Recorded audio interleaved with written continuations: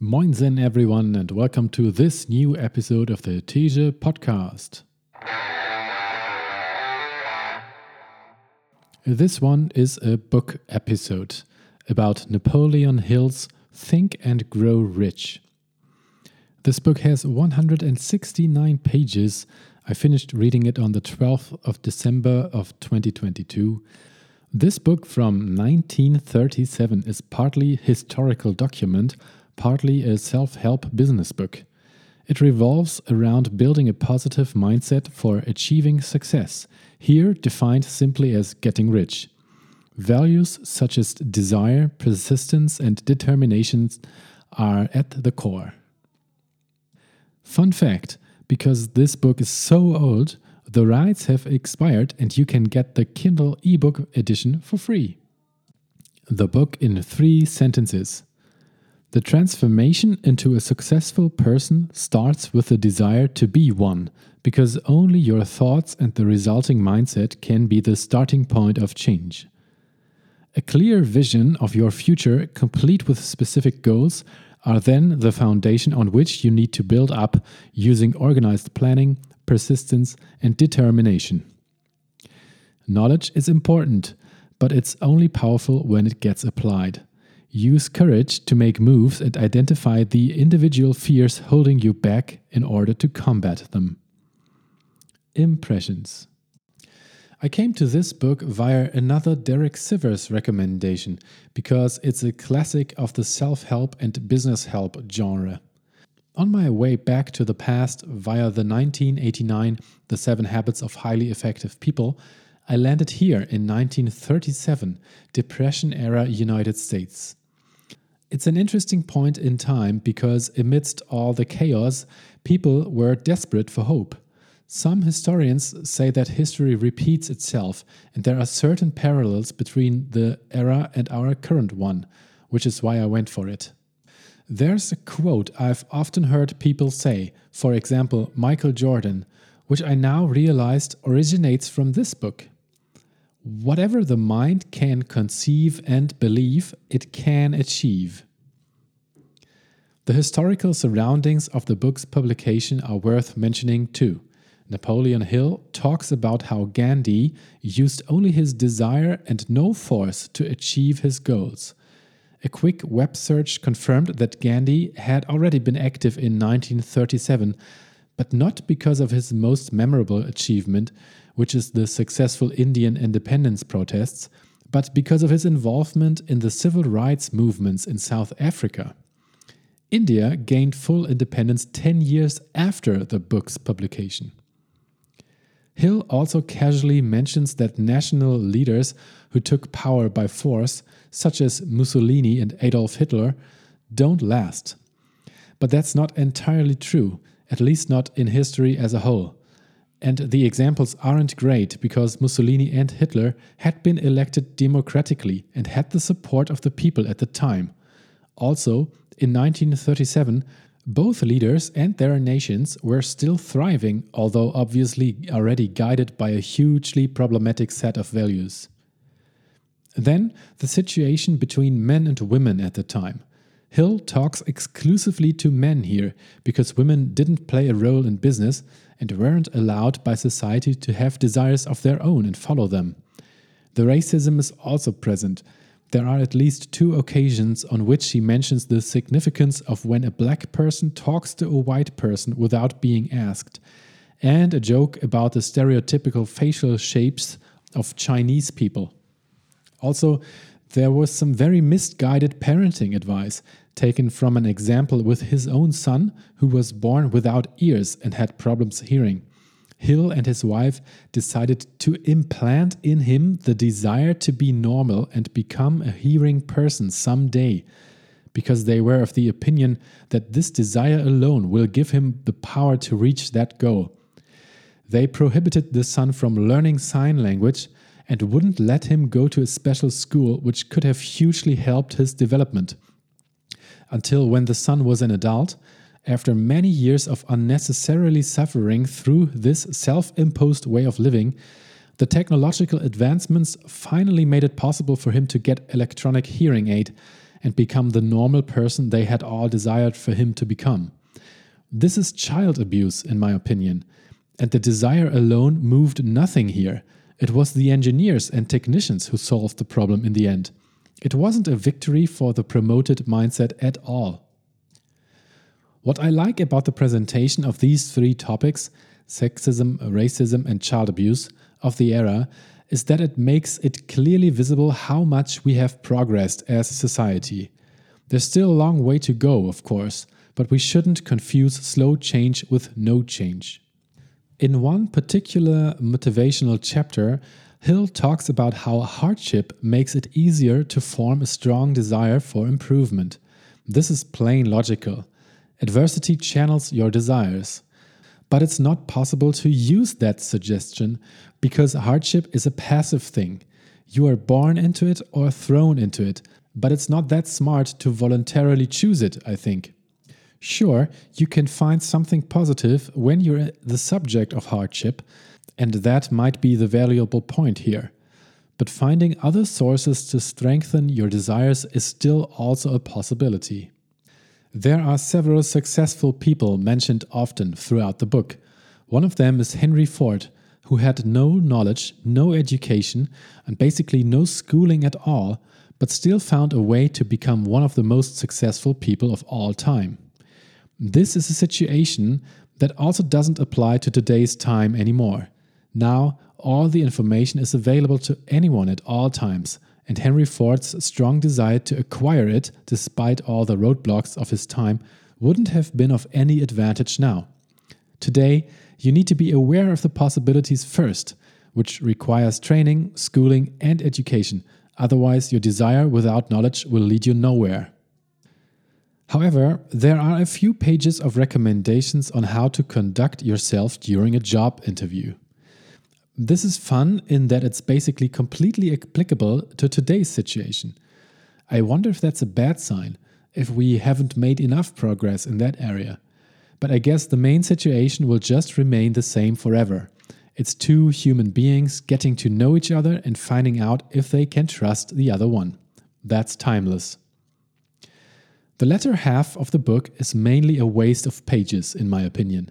There is a lot of content which feels like filler content, and the highly questionable chapter about sex transmutation. The author's observation there is that successful people have a high sex drive. Well, okay, good for them.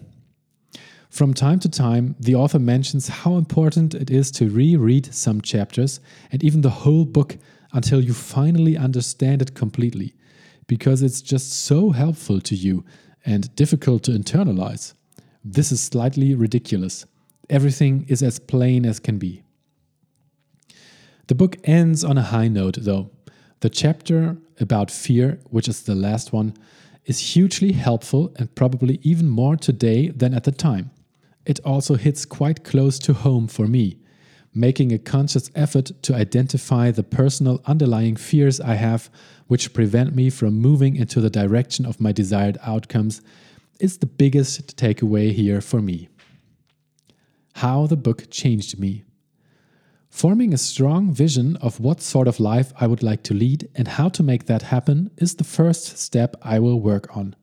There should be more long-term goals in focus, and I should also think about the gravestone question some more, which is, what would I like people to say about me after I have died? Creativity and using creativity to problem solve is mentioned as being the sixth sense. This is helpful in addition to the unsurprising helpful other qualities like perseverance, determination, and organized planning. Being courageous and identifying as well as rationalizing the sources of the fears which are standing in the way of progress might be helpful to everyone, and certainly to me.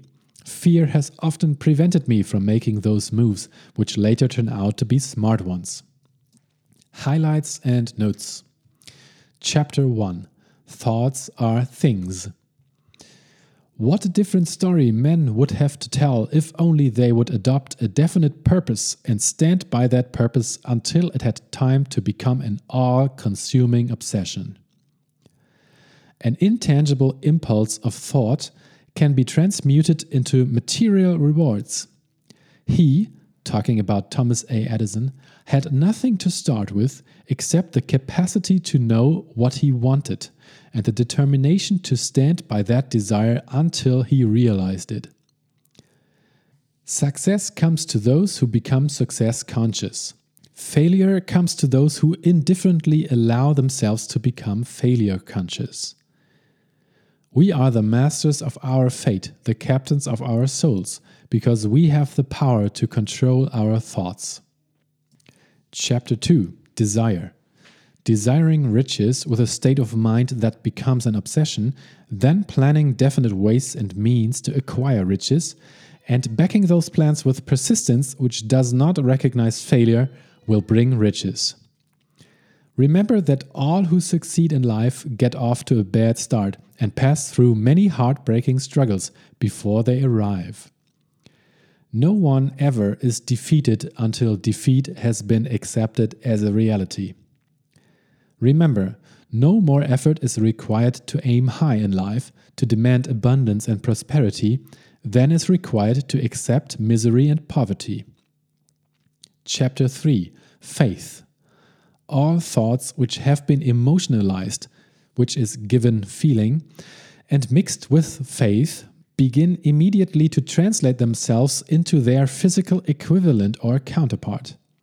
Faith is the eternal elixir which gives life, power, and action to the impulse of thought. If a man repeats a lie over and over, he will eventually accept the lie as truth. Moreover, he will believe it to be the truth. I fully realize that no wealth or position can long endure unless built upon truth and justice. Therefore, I will engage in no transaction which does not benefit all whom it affects. The subconscious mind will translate into reality a thought driven by fear just as readily as it will translate into reality a thought driven by courage or faith. Gandhi accomplished the astounding feat of influencing 200 million minds to coalesce and move in unison as a single mind. What other force on earth, except faith, could do as much? Chapter 5. Specialized knowledge. Knowledge is only potential power. It becomes power only when and if it is organized into definite plans of action and directed to a definite end. Through the assistance of his mastermind group, Henry Ford had at his command all the specialized knowledge he needed to enable him to become one of the wealthiest men in America. It was not essential that he have this knowledge in his own mind. Thomas A. Edison had only 3 months of schooling during his entire life. He did not lack education, neither did he die poor. Anything acquired without effort and without cost is generally unappreciated, often discredited. Perhaps this is why we get so little from our marvelous opportunity in public schools. There is one weakness in people for which there is no remedy. It is the universal weakness of lack of ambition. One of the major points I am trying to emphasize through this entire philosophy is that we rise to high positions or remain at the bottom because of conditions we can control if we desire to control them. Both success and failure are largely the results of habit. Chapter 6. Imagination. Man's only limitation within reason lies in his development and use of his imagination. Your imaginative faculty may have become weak through inaction. It can be revived and made alert through use. Ideas are intangible forces, but they have more power than the physical brains that give birth to them. They have the power to live on after the brain that creates them has returned to dust. Chapter 7. Organized planning. Self-control. The major attributes of leadership. 1. Unwavering courage. 2. Self-control. The man who cannot control himself can never control others. Self-control sets a mighty example for one's followers, which the more intelligent will emulate. 3. A keen sense of justice. 4. Definiteness of decision. 5. Definiteness of plans. 6. The habit of doing more than paid for. One of the penalties of leadership is the necessity of willingness upon the part of the leader to do more than he requires of his followers. 7. A pleasing personality. 8. Sympathy and understanding. 9. Mastery of detail. 10. Willingness to assume full responsibility. If one of his followers makes a mistake and shows himself incompetent, the leader must consider that it is he who failed. 11. Cooperation. The major causes of failure in leadership. 1. Inability to organize details. 2. Unwillingness to render humble service. Truly great leaders are willing, when occasion demands, to perform any sort of labor which they would ask another to perform. 3. Expectation of pay for what they know. 4. Fear of competition from followers. 5. Lack of imagination. 6. Selfishness. 7. Intemperance. 8. Disloyalty. 9. Emphasis of the authority of leadership. 10. Emphasis of title. The conduct or the spirit in which you deliver service is a strong determining factor in connection with both the price you receive and the duration of employment. The 31 major causes of failure. Unfavorable hereditary background. Lack of a well-defined purpose in life. Lack of ambition to aim above mediocrity. Insufficient education. Lack of self-discipline. Ill health. Unfavorable environmental influences during childhood. Procrastination. Lack of persistence. Negative personality. Lack of controlled sexual urge. Controlled desires for something for nothing. Lack of a well-defined power of decision. One or more of the 6 basic fears. Wrong selection of a mate in marriage. Overcaution. Wrong selection of associates in business. Superstition and prejudice. Wrong selection of a vocation. Lack of concentration of effort. The habit of indiscriminate spending. Lack of enthusiasm. Intolerance. Intemperance. Inability to cooperate with others. Possession of power that was not acquired through self-effort, like inheritances. Intentional dishonesty. Egotism and vanity. Guessing instead of thinking. Lack of capital. There is no hope for success for the person who does not have a central purpose or definite goal at which to aim. Any person who is educated is one who has learned to get whatever he wants in life without violating the rights of others. Education consists not so much of knowledge, but of knowledge effectively and persistently applied. Self-mastery is the hardest job you will ever tackle. If you do not conquer self, you will be conquered by self. Superstition is a form of fear. It's also a sign of ignorance. Self-analysis. Have I attained the goal which I established as my objective for this year? You should work with a definite yearly objective to be attained as a part of your major life objective. How may I re-budget my time and change my habits so I will be more efficient during the coming year? Stated briefly, the capitalists are the brains of civilization because they supply the entire fabric of which all education, enlightenment, and human progress consists. Money without brains is always dangerous. Properly used, it is the most important essential of civilization. Chapter 8. Decision.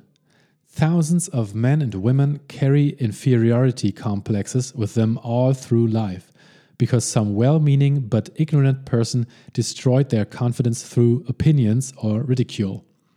You have a brain and mind of your own. Use it and reach your own decisions. Tell the world what you intend to do, but first show it. Those who reach decisions promptly and definitely know what they want and generally get it. The leaders in every walk of life decide quickly and firmly. Chapter 9. Persistence. The basis of persistence is the power of will. Willpower and desire, when properly combined, make an irresistible pair.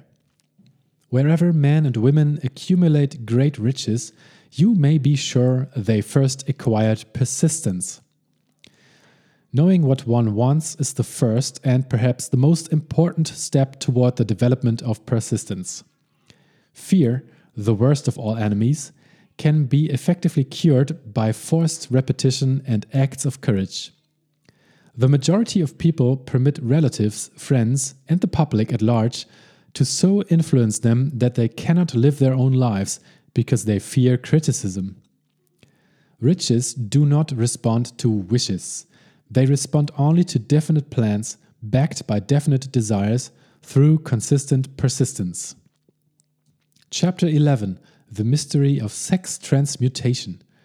Whenever there was evidence available in connection with the lives of men and women of great achievement, it indicated most convincingly that they possessed highly developed sex natures.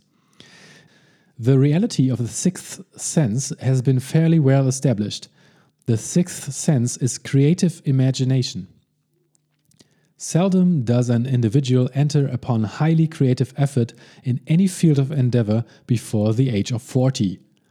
The average man reaches the period of his greatest capacity to create between 40 and 60. The man who cannot be stimulated to great heights of achievement by love is hopeless. He is dead, though he may seem to live. Chapter 12. The subconscious mind. A definite plan plus a burning desire for wealth are the only dependable means of accumulating wealth. Chapter 14. The sixth sense. My experience has taught me that the next best thing to being truly great is to emulate the great by feeling and action as nearly as possible. Chapter 15. The six ghosts of fear. Fear of poverty is a state of mind, nothing else. But it is sufficient to destroy one's chances of achievement in any undertaking. This fear paralyzes the faculty of reason, destroys the faculty of imagination, kills off self-reliance, undermines enthusiasm, discourages initiative, leads to uncertainty of purpose, encourages procrastination, wipes out enthusiasm and makes self-control an impossibility. Symptoms of the fear of poverty include indifference, commonly expressed through lack of ambition, indecision, doubt, worry, overcaution, and procrastination. Overcaution, the habit of looking for the negative side of every circumstance, thinking and talking of possible failure instead of concentrating upon the means of succeeding. Expecting poverty instead of demanding riches. Association with those who accept poverty instead of seeking the company of those who demand and receive riches. The fear of criticism robs man of his initiative, destroys his power of imagination, limits his individuality, takes away his self-reliance, and does him damage in 100 other ways. Parents often do their children irreparable injury by criticizing them. It should be recognized as a crime. In reality, it is a crime of the worst nature for any parent to build inferiority complexes in the mind of a child through unnecessary criticism. Employers who understand human nature get the best there is in man, not by criticism, but by constructive suggestion. Criticism will plant fear in the human heart, or resentment, but it will not build love or affection. Life is energy, if it is anything. If neither energy nor matter can be destroyed, of course life cannot be destroyed. Life, like other forms of energy, may be passed through various processes of transition or change, but it cannot be destroyed. Death is a mere transition. if death is not mere change or transition, then nothing comes after death except a long, eternal, peaceful sleep. And sleep is nothing to be feared. Thus, you may wipe out forever the fear of death. A man whose mind is filled with fear not only destroys his own chances of intelligent action, but he transmits these destructive vibrations to the minds of all who come into contact with him, and also destroys their chances. Recognize the fact that you and every other human being are, by nature, lazy, indifferent, and susceptible to all suggestions which harmonize with your weaknesses. Do you resort to liquor, narcotics, or cigarettes to quiet your nerves? If so, why do you not try willpower instead? Now, I think this is an interesting suggestion and a good point to end this book notes episode of Napoleon Hill's Think and Grow Rich. Again, if you are interested, the book is for free, just because it's so old and the rights have expired. I hope you enjoyed it and have taken something away from it for yourself and your own plans in life. And of course that you will tune in for the next episode. All the best to you, have a great day, and bye-bye.